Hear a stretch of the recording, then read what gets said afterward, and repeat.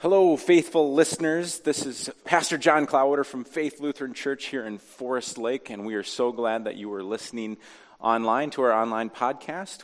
Welcome you to worship anytime on Sundays at 9 a.m. or 10:30, and thanks for being here. Thanks for participating in worship with us as we look forward to the week ahead. A reading from Philippians. Rejoice in the Lord always. Again I say rejoice. Let your gentleness be known to everyone. The Lord is near. Do not worry about anything, but in everything, by prayer and supplication with thanksgiving, let your requests be known to God.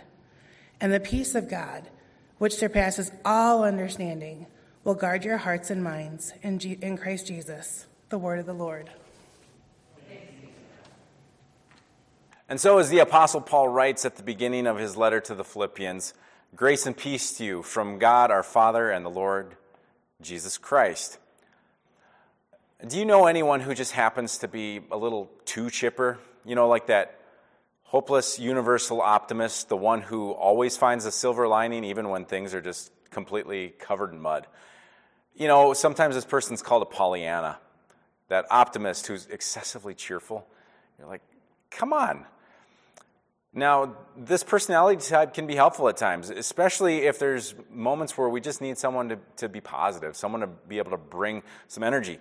But for me, that usually only works if it's genuine. It can't be manufactured. It can't be fake. So I have to be a little skeptical when I'm reading the letter that Paul writes to the Philippians from prison.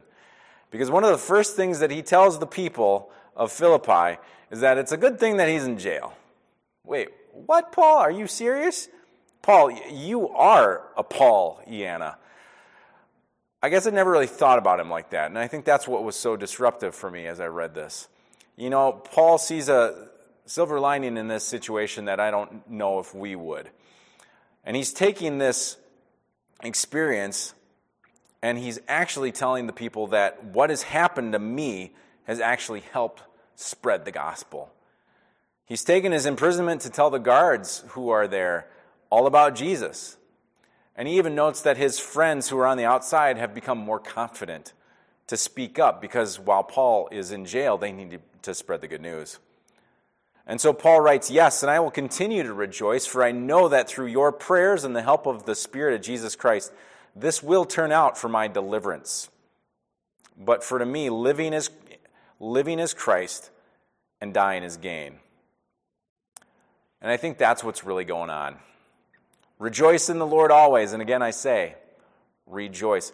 Why is Paul rejoicing? It's because he knows that, the end is near, so to speak. He knows he's played his cards. He knows that he's done everything he could to spread the good news of Jesus.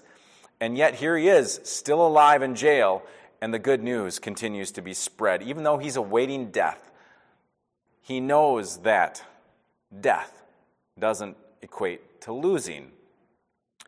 And to his audience, whether he's alive or dead, when they read this or hear this read out loud to them, he needs them to continue to persevere. He needs them to keep going and to not worry. There will be people to push you down and tell you you're not good enough, to tell you that you aren't able to accomplish the task set before you. But Paul's realistic. There will be tests and challenges and obstacles that we think are unthinkable.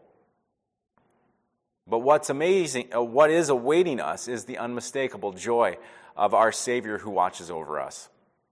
So think about your last 2 years. How are things going? Have you had any moments like Paul? Times where you've been confined, stuck, where your routines have been disrupted? Is this relatable to you at all? I know for this past week in my life, it's brought about a quarantine for my family. And certainly we've all had some quarantines throughout this. But this is the first time that COVID has actually touched my own family. It's meant that we've had to work together as a team. And that hasn't always been easy. Trust me, it's been kind of like the siege of Jerusalem that I've been talking about these last few weeks and talking about the Old Testament. You know, there's been a lot of destruction. Rooms of siblings have been destroyed for no reason. There have been unintended haircuts and missed schoolwork.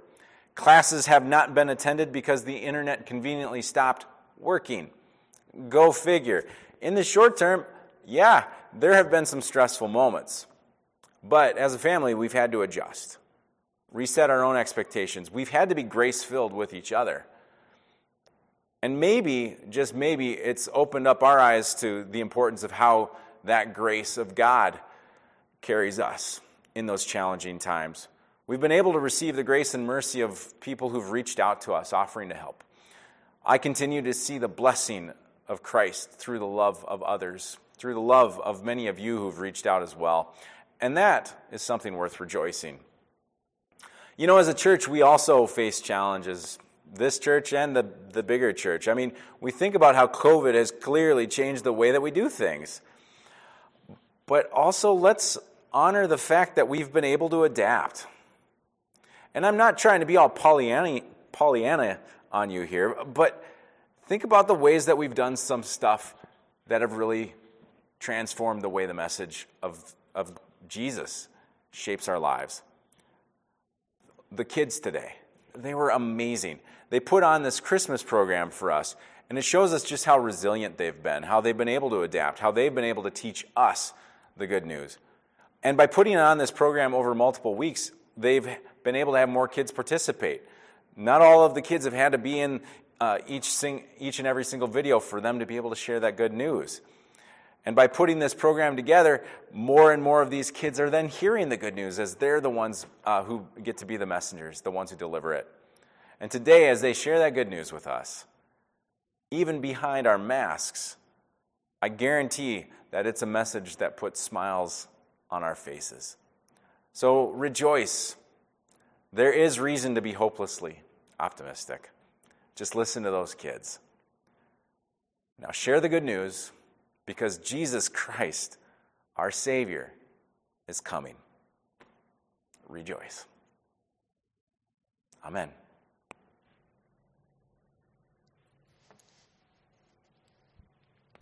Well, that's it for this week's sermon. Thank you for joining us. Look for more information on faithfl.org, or certainly reach out to the office if you would like to receive weekly email updates. Thank you.